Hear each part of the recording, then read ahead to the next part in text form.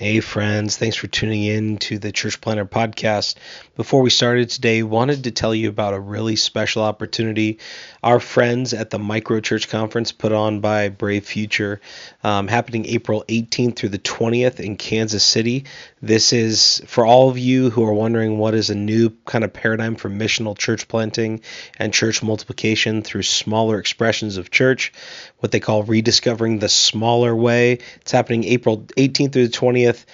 Kansas City is being hosted by Kansas City Underground. Going to be a great weekend. And they've given us 4 free registrations to give away. Normally the price is $90, but we will get you into the conference for free. We have 4 of those. What you can do to enter is go on our Instagram at Church Planter Podcast. And there you'll find a DM button. Click that DM button. Send us a DM with your email on it and your name and where you serve. So your email, name, where you serve, and you'll be entered to win one of 4 Micro Church Conference registrations. You just get yourself to Kansas City and you can be there and learn a ton from our friends at Brave Futures. Hope you enjoy the show today. The illustrious Jabba bids you welcome. I'm going to regret this. I'm Pete Mitchell. He's Peyton Jones.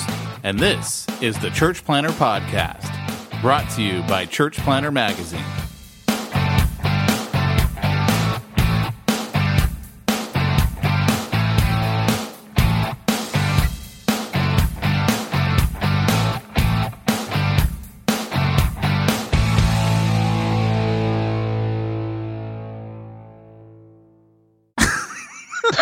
Come on, do it. Come on, do it. I'll follow in. Hey, Church Planter. This is Pete Mitchell. And this is Peyton Jones for a very special Church Planter Podcast. And you're listening to Love Lines on the Church Planter Podcast. Pete, I love you. Oh, do we have to go there? Did we have? I cannot tell you how many I love yous I started getting in my my Voxer group from all the church planners that I train on how to be a consultant because of last week's episode where I said I'm really uncomfortable when Tyrone says I love you to me. Yeah. And it was just like nonstop. Yeah, my Voxer app was going nuts, and all of a sudden I get this text from Tyrone that says, "Quick, tell Pete you love him right now. Send him a text." So I did. So uncomfortable. So awkward. Oh man, what was that? What was that quote that Travis Sinks came up with? It was, I think I voiced in and was like, "Man, that's one of the funniest quotes I've ever heard." Something about you. I don't remember. I did download a whole bunch. Oh, because we said we're going to put them in the soundboard. That's right. So we could play the sound effects. I did download them, but I forgot to stick them in the soundboard. Oh my gosh, dude! There was one that was just so stinking funny. I think Dan Sams had a classic one.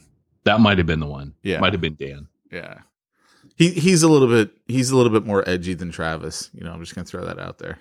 I think he even has a tattoo, Pete. Does he?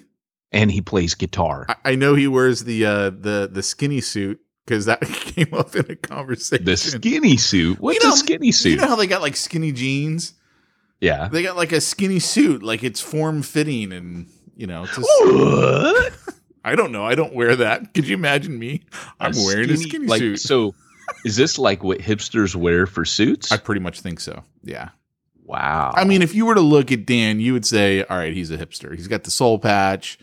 He's, you know. I don't know though. I kind of see Dan as more like a kind of like a cowboy rock and roll hillbilly electric tattooed blues man.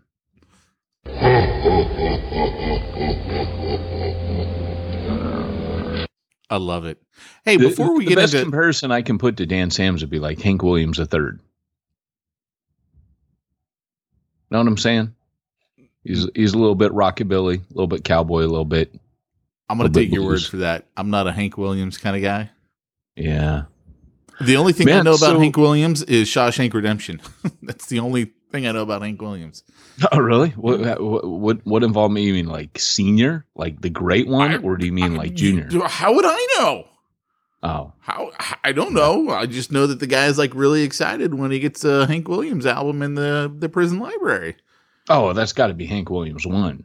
And Yeah, the great one. He's like singing along with The him. Hank Williams, I guess. not Bocephus, but I like don't know. Yeah, Hey, before me we too, get Hank any Williams further, famous. why don't you tell everyone what our topic is today, so that way they can decide if they want to hang around.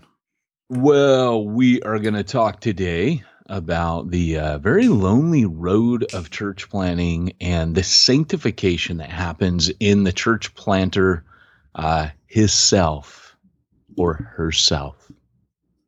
So in other words, church planter. This is going to be an episode that they can skip. Gotcha. All right. That they can skip. This is going to be like the lifeline. This is going to be the one they come back to again and again, Pete. No, I'm pretty sure. Want to emphasize it in Britain? You don't say again. You say again. I think I don't think this is going to reach the trans in the can level. I'm just saying. I don't know, man. Because here's the deal. Remember that when is it time to quit? Hit number and was kind of the reigning champion for a long time. Yeah, but you know what? It's not even in the top 10 now. Oh yeah, of course. Well, I mean, because we've gotten so much better. It's probably that thing's buried. It's probably because people have already quit. They're like, screw it. Yeah, Peyton and Pete said I should quit a long time ago. I'm out of here. I don't need this podcasting anymore. I'm just saying. I remember writing a blog once. Anytime you write a blog that talks about how tough it is, how lonely it is, how much people want to quit, it resonates. Like I just did an interview with a guy. You feel my for the pain. Magazine. What's that? You feel my pain. Oh, dude, I'm telling you, he did. It's going to be great. It's going to be in the magazine. We could use it for hardcore, but I did an interview with J.R. Briggs, which is Alan Briggs' brother. Are we still doing the magazine? Because last I heard, we lost Barry. Without Barry, I mean, he's kind of like the linchpin to the magazine. We still got Barry. Did you bring him back in? Did you wheel him back in? Well, that's a talk we have to have. Barry asked for $1 million. Pinky to the mouth. And no, but Barry is Barry's getting married. I wish we had like the Muppet Show, yay! We've been trying to marry that guy off for a very long time. Please find some young woman to take care of that boy. And that's finally happened. Ruben's sister, those of you that know, that listen.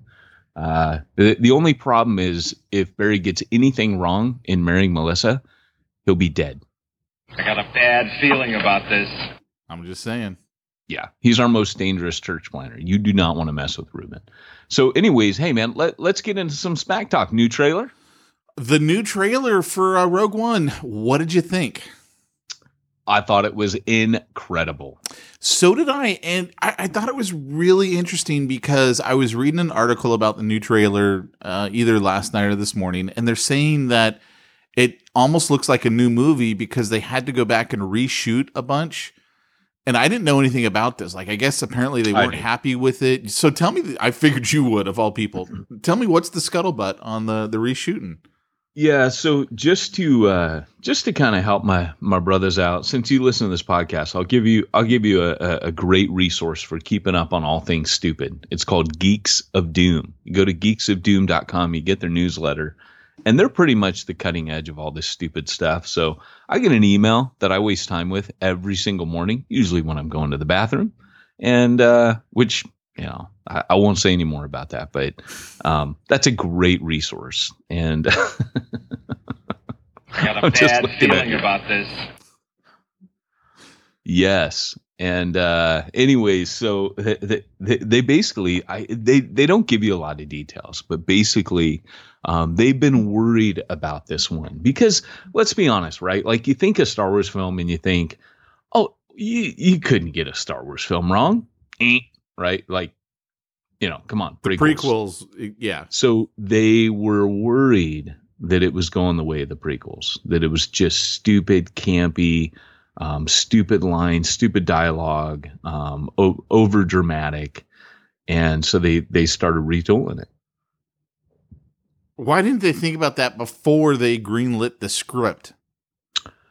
How in the heck do I know? What do I look like, George Lucas to you or something? Don't make me destroy you. So yeah, man, I don't know, but it's I just figured like when awesome, I saw dude. when I saw this trailer, I was like, oh, cool. So there's more backstory. Well, that's cool. Ip Man's in it. I don't know who that is. You never seen Ip Man? I don't. IP MAN Kung Fu, the guy who trained Bruce Lee. There's a series of movies called Ip Man. Yeah, now, I'd I've feel never stupid if watched it him were because IP Man, which is why I won't watch him. It looked like Ip Man, and I'm like, whatever. Yeah, no, Ip Man, dude, you gotta watch Ip Man. If you guys haven't seen Ip Man, you're just go rethink your life. You're not meant to be a ninja planner. That's all I'm saying. Get to the church blind. Get to the church blind. Go now. They're too busy church planning to watch. Yeah, so he's the guy that plays Bruce Lee's sensei. They do a story about this guy, and anyways, he's in it. And obviously he's going to be doing Jedi karate. Well, okay, that's fine. Whatever. That's cool. So yeah, no, I'm excited. I mean, here's the thing is I obviously was going to go see it night it's released. I mean, there's no doubt about that. So I didn't know anything about this whole scuttlebutt on redoing it. And I was like, whatever, just looks like a more complete trailer. I just figured they were giving us a whole nother aspect. Yeah, and the chick in the lead seems really cool too. I just think she kind of has that kind of, it's called Rogue, and she has that kind of roguey feel, that kind of underdog. It's got a real underdog feel. It's got kind of almost like, I would say, a Guardians of the Galaxy feel to it. This is a rebellion, isn't it? I rebel. That's great. Great lines, right? You are rebels, aren't you? I thought that was good. I was like, I don't understand why everyone's upset about that. I'm like, all right, that's cool. I'm down. Yeah, it should be good. So, yeah, other than us just saying how good we think it'll be, maybe we should move on. Hey, let's talk the election politics. But before we do that, Pete, I want to ask you a question. Please do. I'd like for you to ask me a question.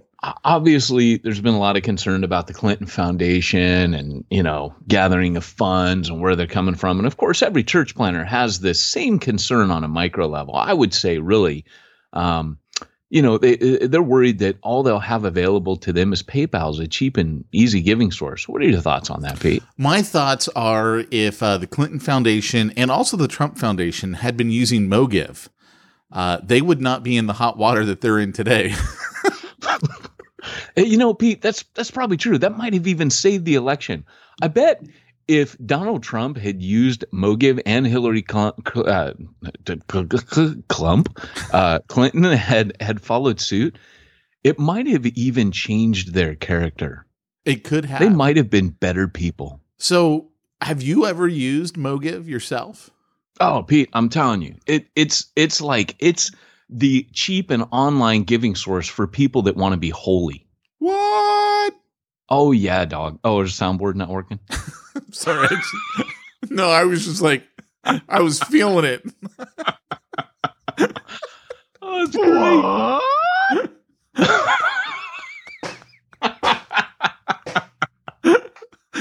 Oh, so remember, everybody, this year at the election, vote MoGive. That's MOGIV. MOGIV, no E.com.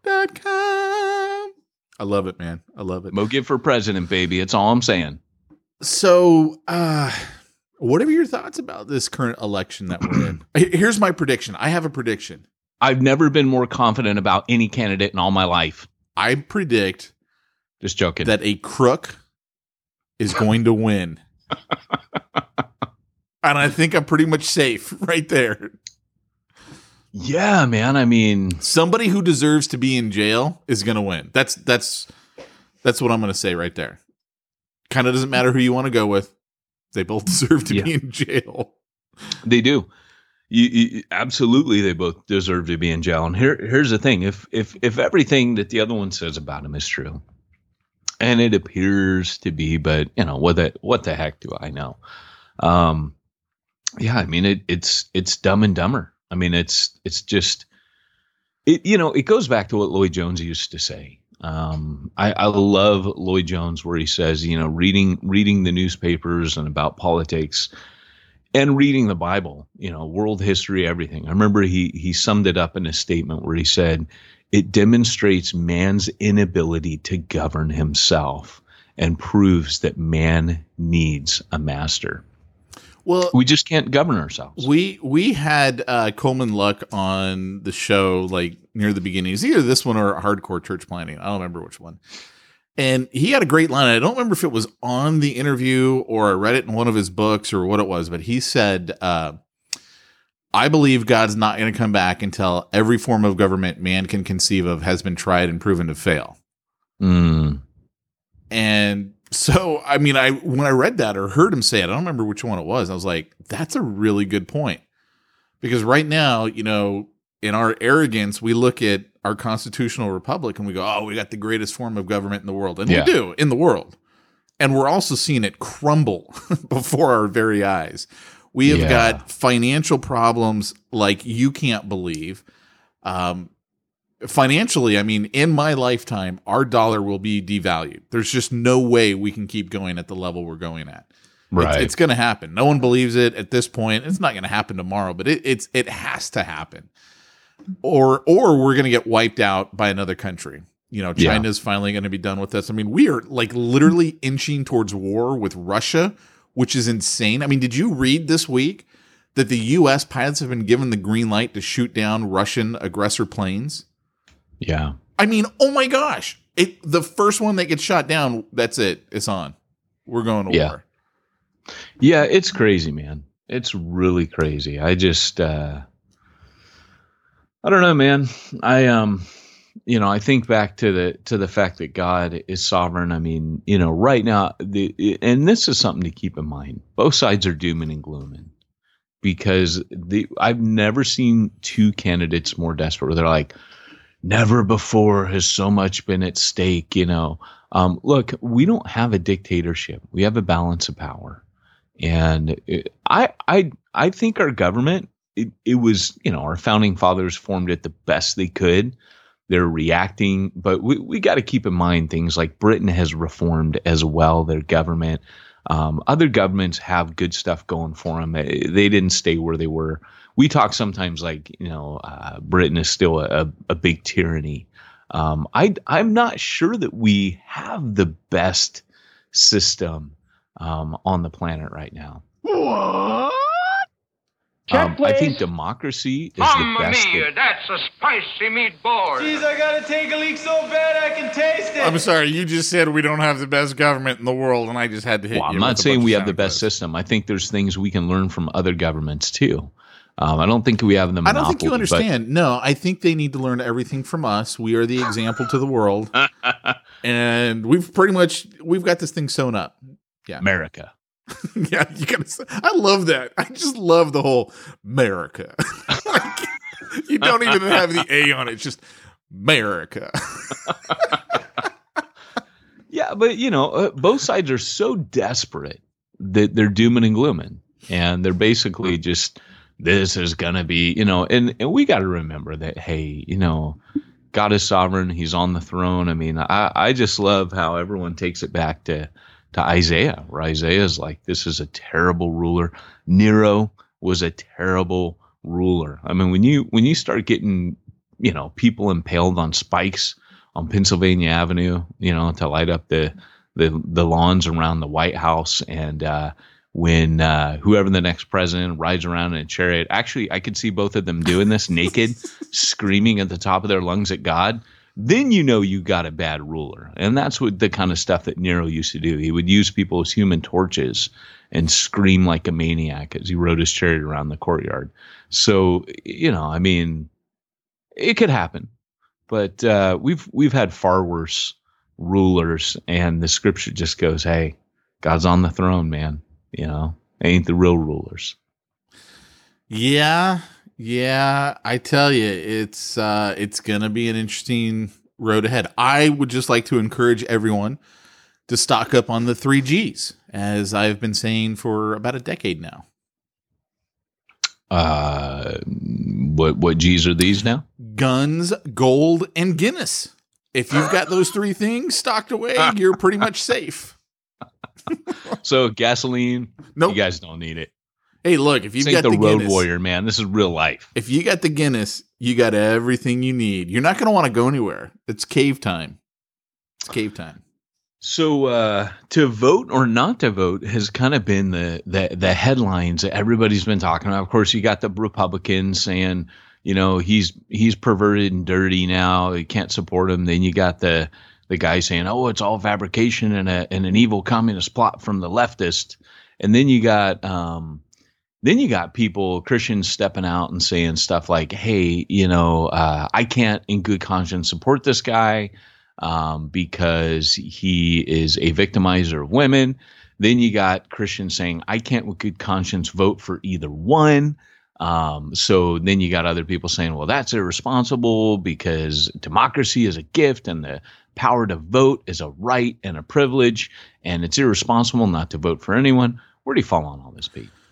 Well, I'm a voter, but I also don't believe in wasting my vote. So I do a write-in vote instead of wasting it on one of the two idiots running. To me, that's an absolute waste.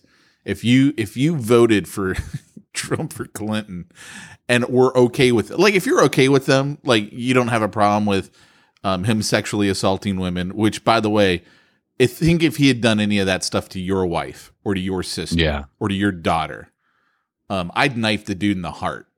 I'll tell you this. Guys don't talk like that about women if they don't have a problem. I mean, I listened to the recording. Did you? I didn't. I have never, since I've been a Christian, ever said those things about women. And I got to be honest, like, I'm not trying to be a Pharisee. I'm just saying when you hear a dude, that kind of stuff coming out of his mouth, okay, this guy has a major problem with perversion. You just out of the overflow of the mouth, the heart speaks. Yep. Sorry, I got that backwards. The Bible. You can't do Bible like America. You can't go Bible. It doesn't work. All the overflow of the heart and mouth speak, America. Out of the overflow of the heart, the mouth speaks. Did I say it right that time? I think so. Now I'm all twisting around. I know what it is, so I don't know. Just everybody, just America. So you gotta give it the twang. America. There you go. I betray my own when I do that. You know my family's Southern. I know you're in the middle of a thought, but I just have to say this. All week long, I could not stop laughing at, I'm a shark, I'm a bear, I'm a lion, and then Peyton, I'm a sea turtle. Tell him about the picture you sent me. That was the best. I don't even remember.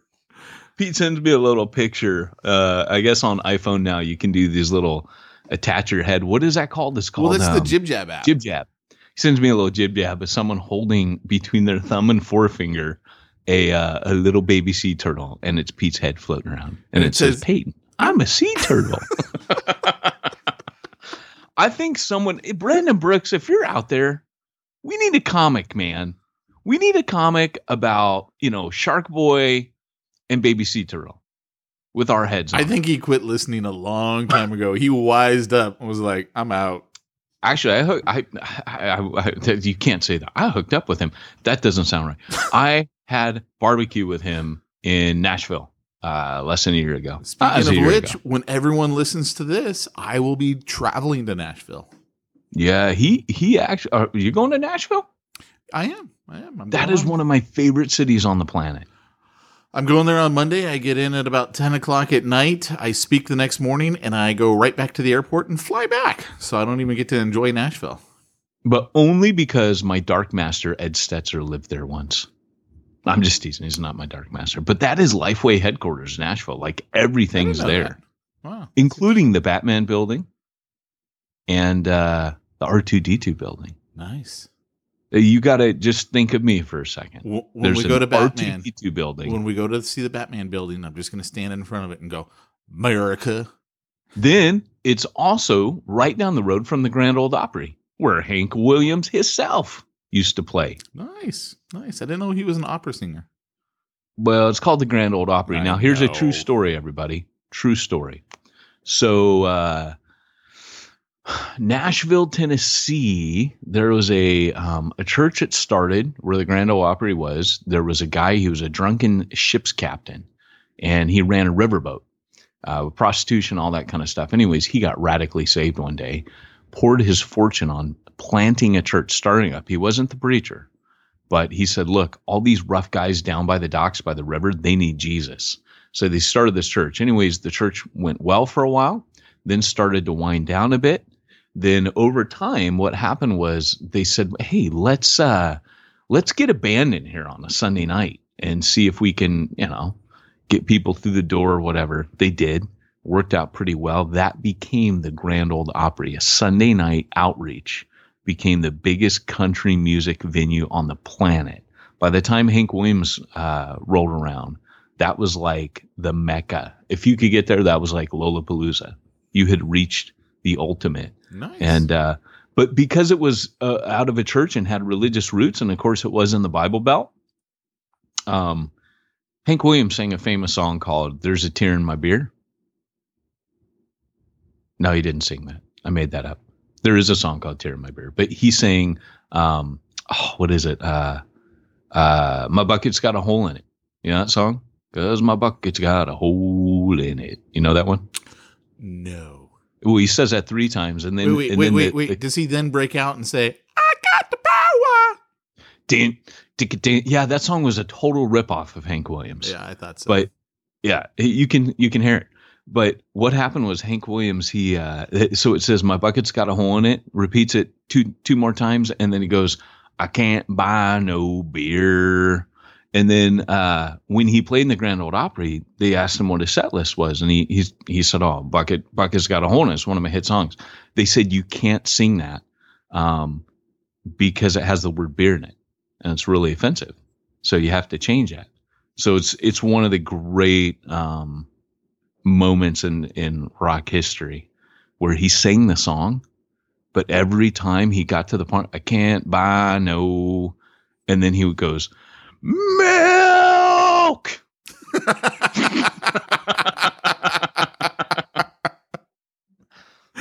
That is hilarious. And that's why I like Hank Williams, ladies and gentlemen. That is really, really funny. I'd never heard that story before. Yeah. He also has spina bifida, which is what my daughter has. So that endears me to him as well. Yeah. Yeah. No kidding. That's crazy.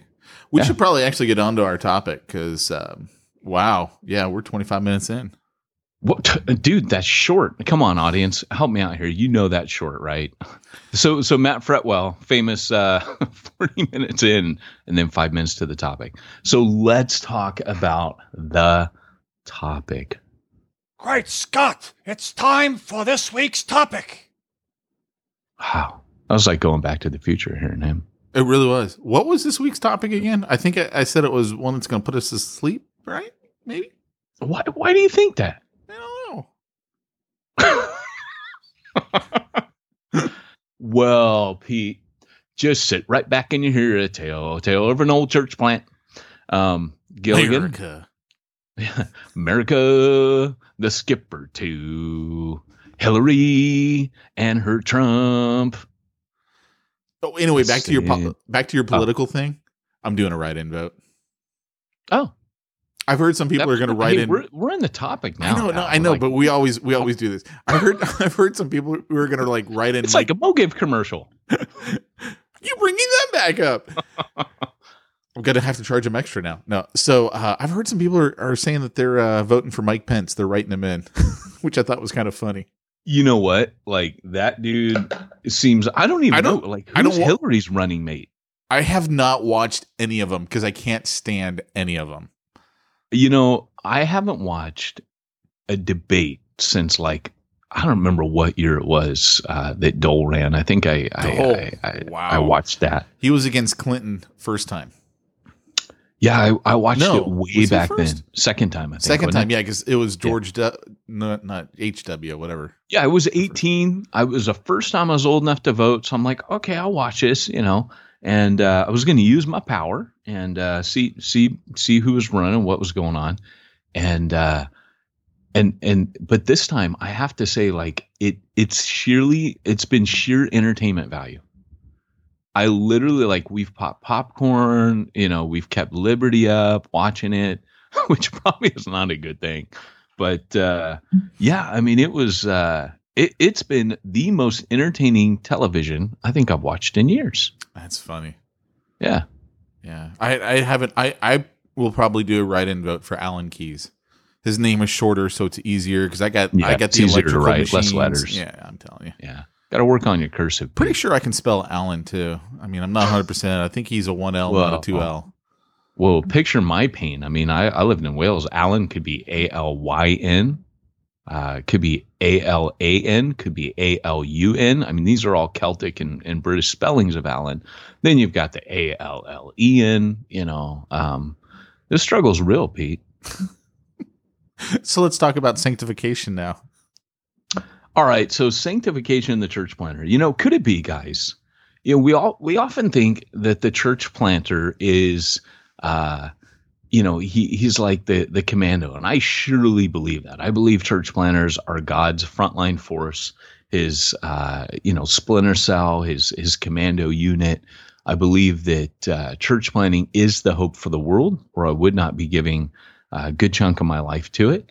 I believe that church planters are unique and special, but there's always that question of calling. Like, in other words, why me? Like, I know we ask the question, like, why this city? And normally when we church plant, it's kind of, like if I send you a newsletter telling you I'm going to go to, let's say, Nashville, I'll tell you why Nashville's a bigger crap hole than you thought it was, right? That's the thing. And then I go, and now God's called me to go there. But why me, right? God could call any Tom, Dick, or Harry there. Wow. That was a conductor who hates you personally. He was like, wait till I'm at his window, then lay on the horn. Have you not figured out the pattern yet? This is a conductor who obviously listens to the podcast and knows that he is going to be, he knows when we record. Maybe you should turn that red light. He just wants to hear himself on the podcast. Maybe you should turn that red light outside your door that says on air off when you're recording. Yeah. And as you know, the door outside of my converted garage, the former, it's funny. In my house, I have literally like a 3-car garage. A guy who owned my house, this place was built in the 50s. He was a mechanic. So I'm in what used to be the garage. This ended up becoming his engine room. So he built all these shelves and cupboards in it. But he added on a 2-car garage. That's how crazy that guy was for cars. So I'm sitting in a converted engine room. That's kind of cool. I just wanted to say that. I think so. America. So anyways, not just why this city, but why you? Like, why the city is easier. But I often think that church planting, and this goes back to a blog. I just did a blog called The Long Defeat. Those of you that are Thrice fans will know that's a Thrice song title.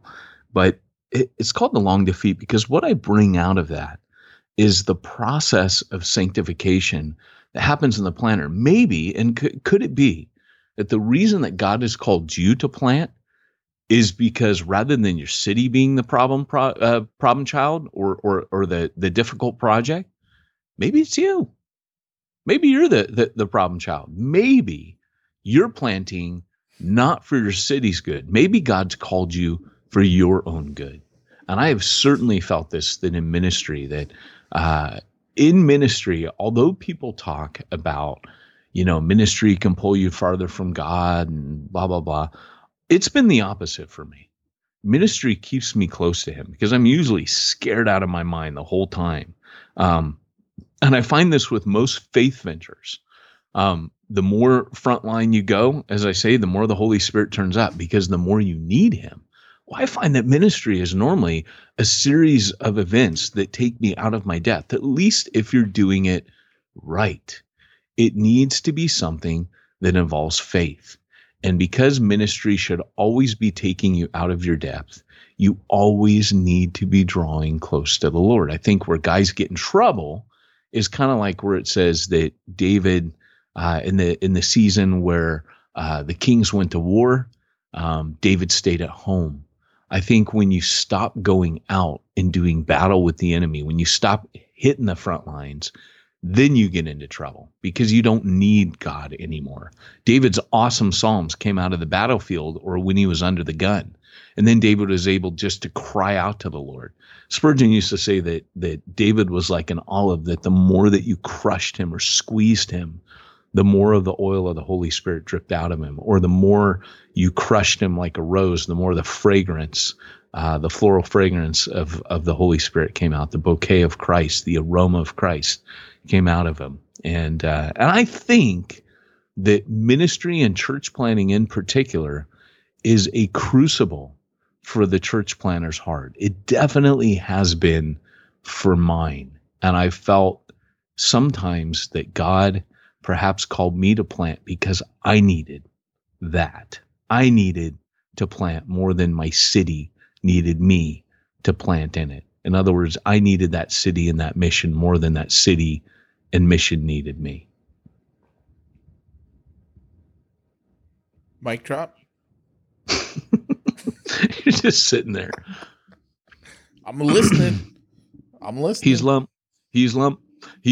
and he might be dead. That's President of the United States of America. Very fitting for today's podcast. Pretty much. So yeah, I mean, it's definitely something that as I look at it, church planting can be, in ministry can be, but particularly church planting can be a very lonely, very sanctifying walk. Because as we've talked about before, Pete, it's like you got your motives. Your motives are always betrayers, right? Your motives are never completely clean. They're never completely pure. And I think when, for example, like you want a church plant and you still kind of picture that what's going to happen is you're going to, I think every church planter has this. It's probably the same in business, right? It's kind of like Michael Keaton's Batman film with the Joker, Jack Nicholson. Wait till they get a load of me. You think, I'm going to preach and people are going to swoon and people are going to like fall down at the feet of Jesus and they're going to be crying because of my exposition of the Bible. And you just think that you're going to be the answer to all the lost people's problems around you. And you're going to be this like harbinger of, gospel truth. And then that Sunday rolls around, hardly anybody's there. And, your church planting can be a series of just unpacking broken dreams, disappointments where things don't go the way that you expected them to or wanted them to. I find that that thought interesting, to say the least. Not having had the desire to plant a church, it in some ways it's kind of foreign to me. Like, I don't understand why anyone would want to plant a church. Yeah, amen. But that's because I'm wired differently, right? Like, I'm wired so that the things that I really enjoy doing are measurable, usually financially, right? Like when I'm doing, I don't know, consulting or selling something, I can measure my results financially.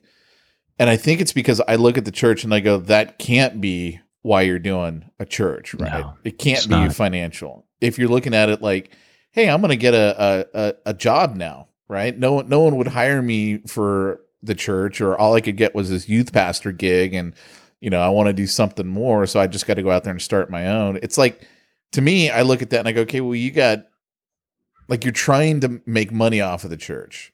Yeah. And yeah, that's the worst reason. In fact, when New Breed, we would throw conferences back in the day, and that's the first thing we would say. If you're here today because you want a church and no one will give you one, just go home. We literally kick people out in the first set. Just go home. You don't belong here, right? Because the whole idea that I'm going to plant a church so I can have a church is the worst reason to ever plant a church. But if you have in your mind, kind of like what Paul said, right? Talked about the motives. If your motive is, like Paul said, you open up Paul and you say, what made that dude tick? He opens up his heart in, I believe it's 2 Corinthians, and he says, for the love of Christ compels us. That's Christ's love for people. He says, that's what's driving me on. Used to be his hatred and anger for people, and what he mistakenly thought was zeal for the Lord. He says, I had zeal for the traditions of the fathers, but he'll never call that zeal for God again, because he realized that in order to truly love God, you have to love people. And he says that love, and I don't think Paul naturally loved people. I think Paul in himself defaulted to hating people. That's definitely where I fall. I mean, that's definitely my thing. I don't like people, I don't give a rip about people. And yet I walk in this weird quandary, this conundrum of I naturally, in the natural man, don't care about people. Like Cain, I say, am I my brother's keeper?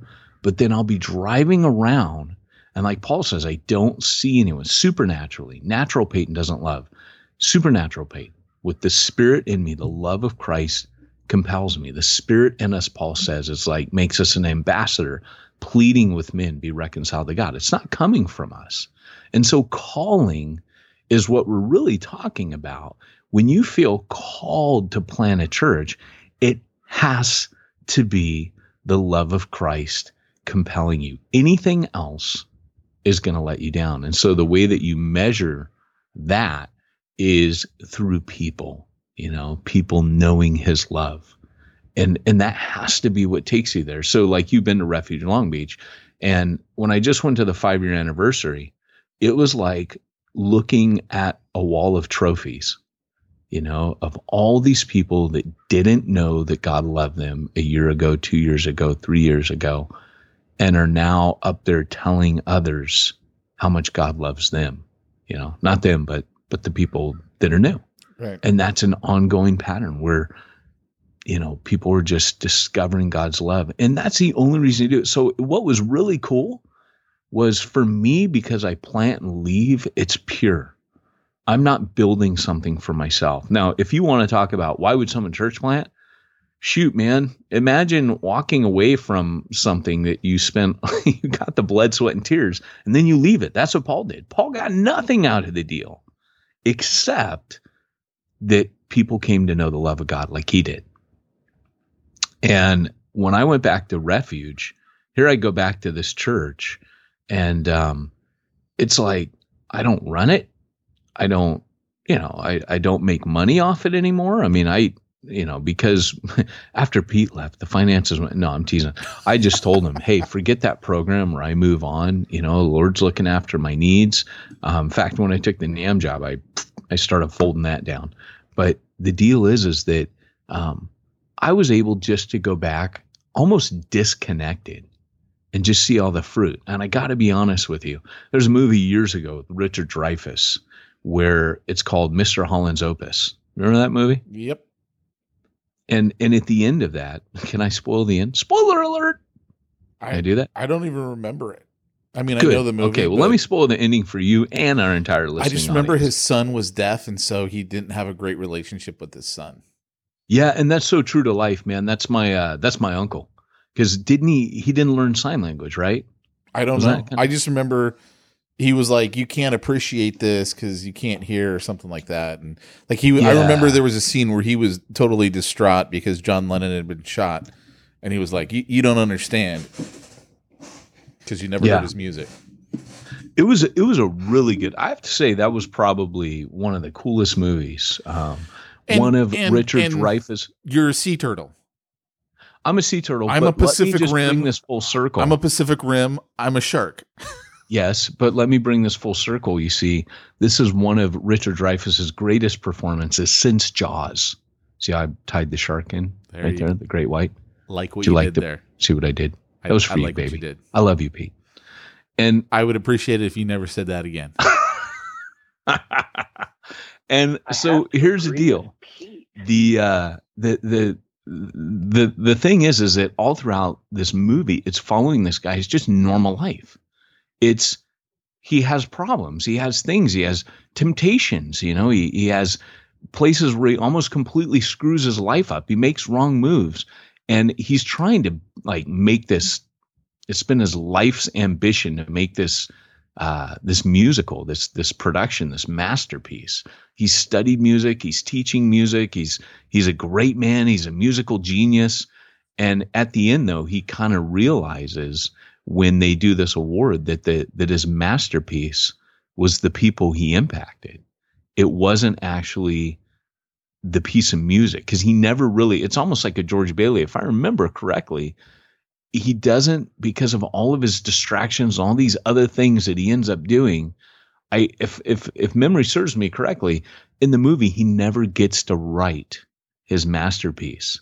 But when he retires from teaching music, his masterpiece is all the people that he invested in and poured into, and stand up and talk about what an impact. It's a powerful film and true to life. And I think very pertinent to church plants, that you may never have this great, huge church. The average size church is 52 people. 90% of the churches in America are less than 200 people. You may never have a big, and yet we celebrate. Like, I've watched this happen time after time after time, where we celebrate the 10%. We only celebrate the 10%. But God doesn't measure success that way. He really does not. He measures success in, just like that movie, in the people in your life, the people that you impacted for Jesus, the people that stand up in eternity and say, I am in heaven because of him. God used him, or I led other people to Jesus because of his impact on my life. Or I knew Jesus more. I glorified God more in my life because of this person's impact. That's where it's at. Know what I mean? I feel you, dog. You can't just say that. Pete, I pay you to talk on here, man. Come on. You can't just sit there and look beautiful. All I can say is, well done, America. Yeah.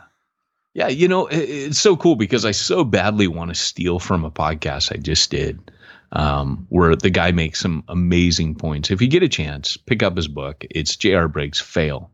And we got to show that. I was just going to do it for the magazine, but we got to do it for Hardcore. It's so good. It was one of the best interviews do it for the conference. Ever. What's that? Do it for the conference. Oh. Now there's a thought. Oh. So if you're thinking I have anything to contribute to this conversation, I don't. Just gonna throw that out there. Yeah. Well, it's cool, because this is, if you go to PeytonJones.ninja, that's my blog site.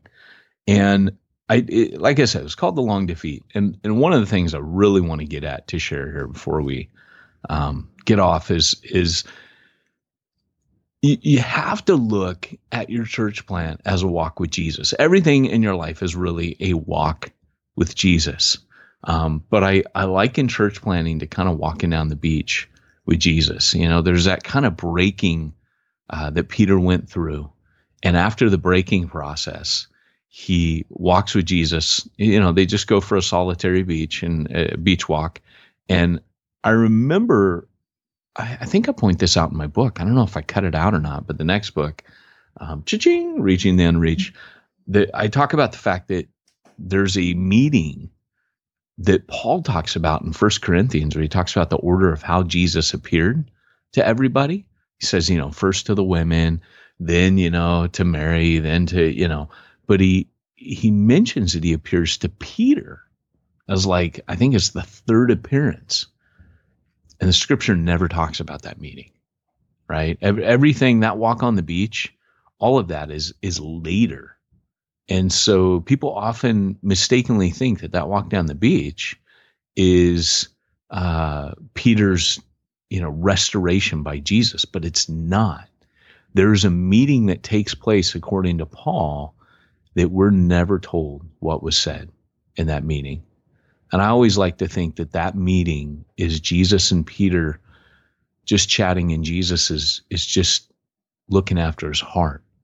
He's just talking about, hey, we're okay. I love you. I forgive you. And then, but the one that we have recorded in John is it's about Jesus putting Peter back into ministry, right? He doesn't give him like 6 months off. He doesn't tell him, take a break for a year. You're in the penalty box, or tu sei cola. He doesn't do any of that to him. He just says, he gets to the heart of his motives, and he says, do you love me? And Peter goes, yeah, I love you, Lord. And he goes, Peter, feed my sheep. And he's telling him what he wants him to do, but he keeps getting back to, do you love me? And I just find that so powerful that Jesus, before he puts him back into ministry, just talks to him about the motive. Like, why are you doing this? Is this to prove that you really were tougher than the rest? Are you like, there were so many reasons that Peter probably followed Jesus and wanted to be in the ministry that had nothing to do with what Jesus wanted Peter to be in the ministry for. And at the end, what I love is in the third time Jesus asks him, it says that Peter gets hurt. And over the years, looking back on my ministry, there are just times where I've been deeply, deeply hurt and wounded. And I make the point in this blog that, for us, for Peter, it took this conversation and everything that happened before, but it's one conversation where Jesus questions him about his motives. But for us, this conversation with Jesus can last for years. And a lot of the hardship that we go through in church planting, a lot of the blood, sweat, and tears is we're not hearing Jesus asking us these very soul-searching questions, which is, what do you really want? Like, why are you doing this? Kind of getting back to your question, Pete, we were like, I don't know why anybody would want to plant a church. Well, I think Jesus wants us to know that. And I don't think we always are honest with the reason about why. And I make this statement in the thing that, we see, Jesus is like, do you want to make a name for yourself, or do you want to lift up my name? We're like, oh, Jesus, I totally want to lift up your name and stuff, but deep down inside, we can't wait till they quote us like Keller, or Spurgeon, or we want to be the next dude, that everyone talks about, next flavor of the month. But often, like Peter, where it says the third time he asked him, it hurt. I think there's this woundedness that comes with this being hurt, that we often have to get hurt before we really come clean and are honest about our motives and finally surrender. Because Peter goes, Lord, you know all things. You know I love you, and it's like, but he finally surrenders. There's like this, all things. I can't, everything about my motives. Everything about my heart. My weaknesses. And I think when we get to that point where we're honest about our motives and Jesus has exposed them, and we finally bring them into the light and say, Jesus, yeah, all things. There's times I'm not doing this for the right reason, but Lord, I do love you too. Like I think Jesus can work with that, but I think he needs to get us to that point sometimes to just, and I make the point that it's the long defeat. It's the long process of surrender. It's this year-long walk down a beach, maybe multiple years. And then I say it's the slow crucifixion, because it's like we're slowly having our flesh crucified on the cross of church planting. Yeah. Yeah, I think, part of what this sounds to me like, it keeps coming back to your motives. And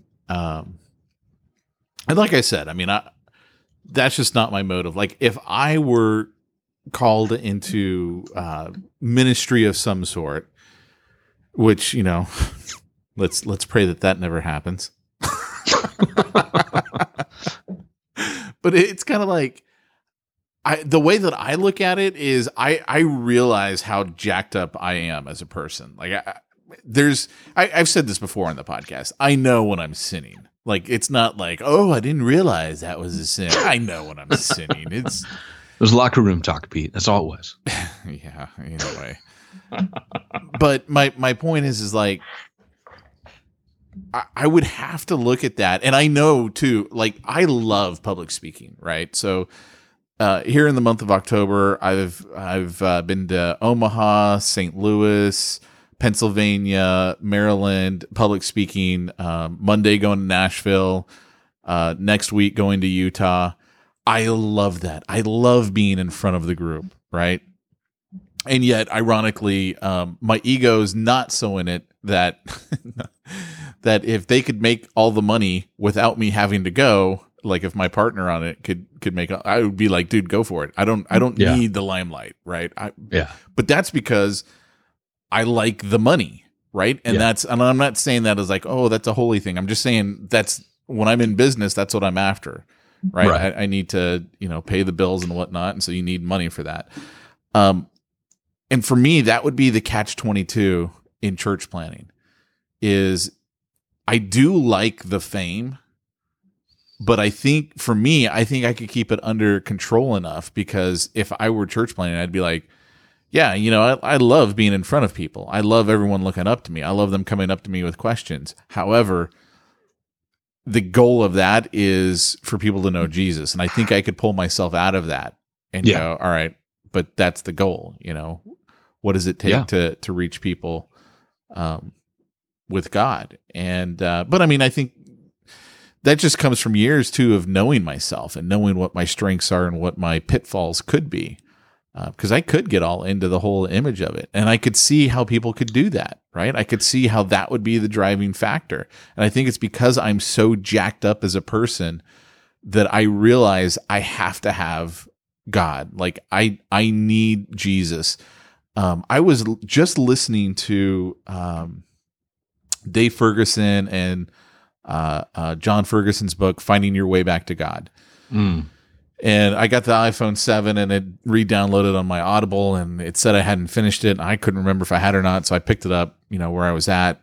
And it talks about, the guy's name. I think his name is Charlie something or other. He was partnered with Billy Graham back in the day. And then, became an atheist and stuff like that. And at the end of his life, he was being interviewed and someone asked him something, who was the most, person that you learned from the most historically. And he was like, it's Jesus. I mean, everything that Jesus stood for was the best. And at the very end of it, he goes, and I really miss him. And he had like a tear run down his cheek. Yeah.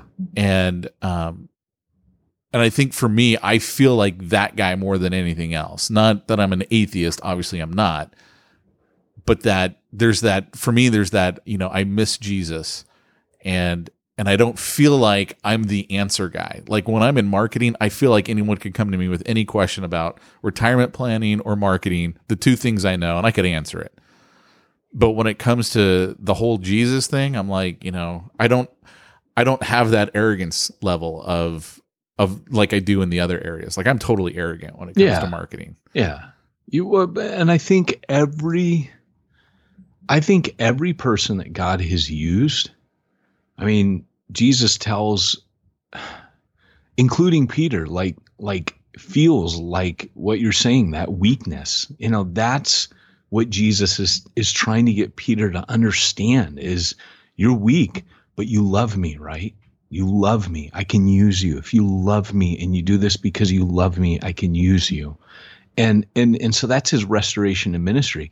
But we know Peter was still weak. We know that didn't change him forever and make him into a giant. Years later, Paul says, hey, I went and saw Peter and some brothers came up from Jerusalem and Peter was being a hypocrite because here he got off track again and he's trying to please people instead of pleasing the Lord. And I had to confront him to his face. Like, we're not ever completely out of the woods. And I would say that even then, Peter, it sounds from Paul's context like Peter receives it. or I don't think Paul would have shared it. I don't think he would have stabbed Peter in the back. I think he used it as a teaching point in Galatians because they needed to hear that, look, even Peter fell into this, but Peter repented. I think that whenever you get to the point in ministry where you feel like you're the answer man and you got all the answers and you got it all figured out, you're in trouble. And that's kind of why I think even with church planting, it's why from the very beginning of this church plant, we fill a lot of time. I mean, this is episode 201. We've talked a lot, but I think the underlying theme is we always say nobody is an expert in this because, again, you're walking down the beach with Jesus. And as long as you keep walking, like you said, where you go, I feel like the guy who I miss Jesus. I just need him. I don't feel like the expert that's, hey, I got Jesus on tap, baby. I think when you start feeling like that, there's a problem. Yeah. And that is very much what we see, like you said, in all areas of expertise. You can be an expert in everything else. You can't be an expert in Jesus. You can't be an expert in the Holy Spirit. You will have an eternity. Theologians tell us, the scripture tells us that we'll have all eternity to be overawed and overwhelmed by his glory. So you don't get to be an expert. And as a side note, before we taper this off, we've talked about this before, but I think that's why God asked the man to lead his family. I believe that because of the way that God has wired men, where we're like, yeah, what not, baby? We're cool. We're the experts. We talk like we've got authority. That's what dudes do, right? We like to master things. When it comes to leading our family, all of a sudden we're like out of our depth. It's the one place in life we don't get to be the boss. We don't get to be the man, right? We become like little children. Let's go into the presence of the Lord, babe. Let's go talk to Jesus. And I believe the reason it's hard for men, even though they're called to lead their families, is because of that dynamic where God goes, you don't get to be the stud now in front of your wife. You don't get to be Big John Stud. You now get to be a fellow child of God, taking another child of God's hand and meekly and humbly and gently approaching my throne, but you lead her there. You lead your children there. And I believe it's exactly that dynamic that you brought up, that we are those who are desperately needy of God in our life. And that's why we're called to it. Interesting. Yeah. I dig it. Hey, it's a deep one. We went deep on this one. Have you noticed, though, that like in your churches and stuff, that sometimes it's hard to take care of payroll and insurance and Pete, when IRS it comes compliance. to that, I am not the man. What? What? America.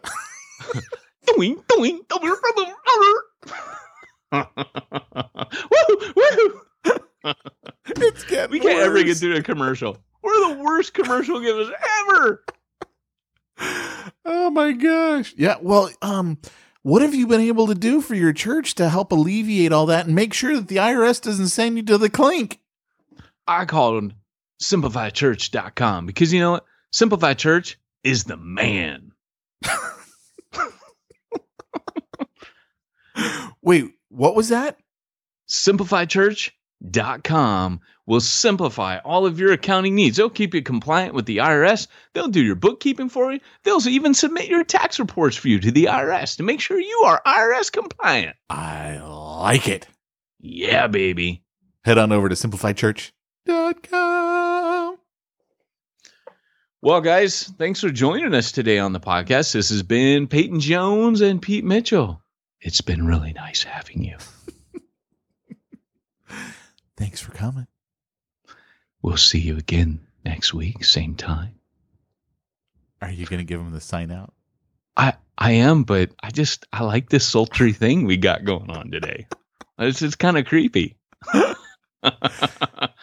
Don't do the tagline with the sultry voice. I was going to. Because it kind of almost sounds kind of bad, you know? Oh, yeah. Okay, yeah. If you want to reach... Should we just cut the sultry thing out all day? Like, that's... Wait, what? If you want to reach the one... No. California, stay away from here. Don't go there. I didn't think of it like that till you said it. Now we got to go back and cut it all out. We're not cutting anything out. I figured, so stop it now, Mitchell. Okay. Behave. Okay. Well, guys, this has been Peyton Jones and Pete Mitchell reminding you, if you want to reach the ones no one's reaching, you got to go where nobody's going and do what nobody's doing. I'm a Methodist. We believe that the Lord is our Savior, and we remember him by going to church and praising him every Sunday. I'm a Seventh-day Adventist. We believe all the same things that you believe, but we go to church on Saturdays. What?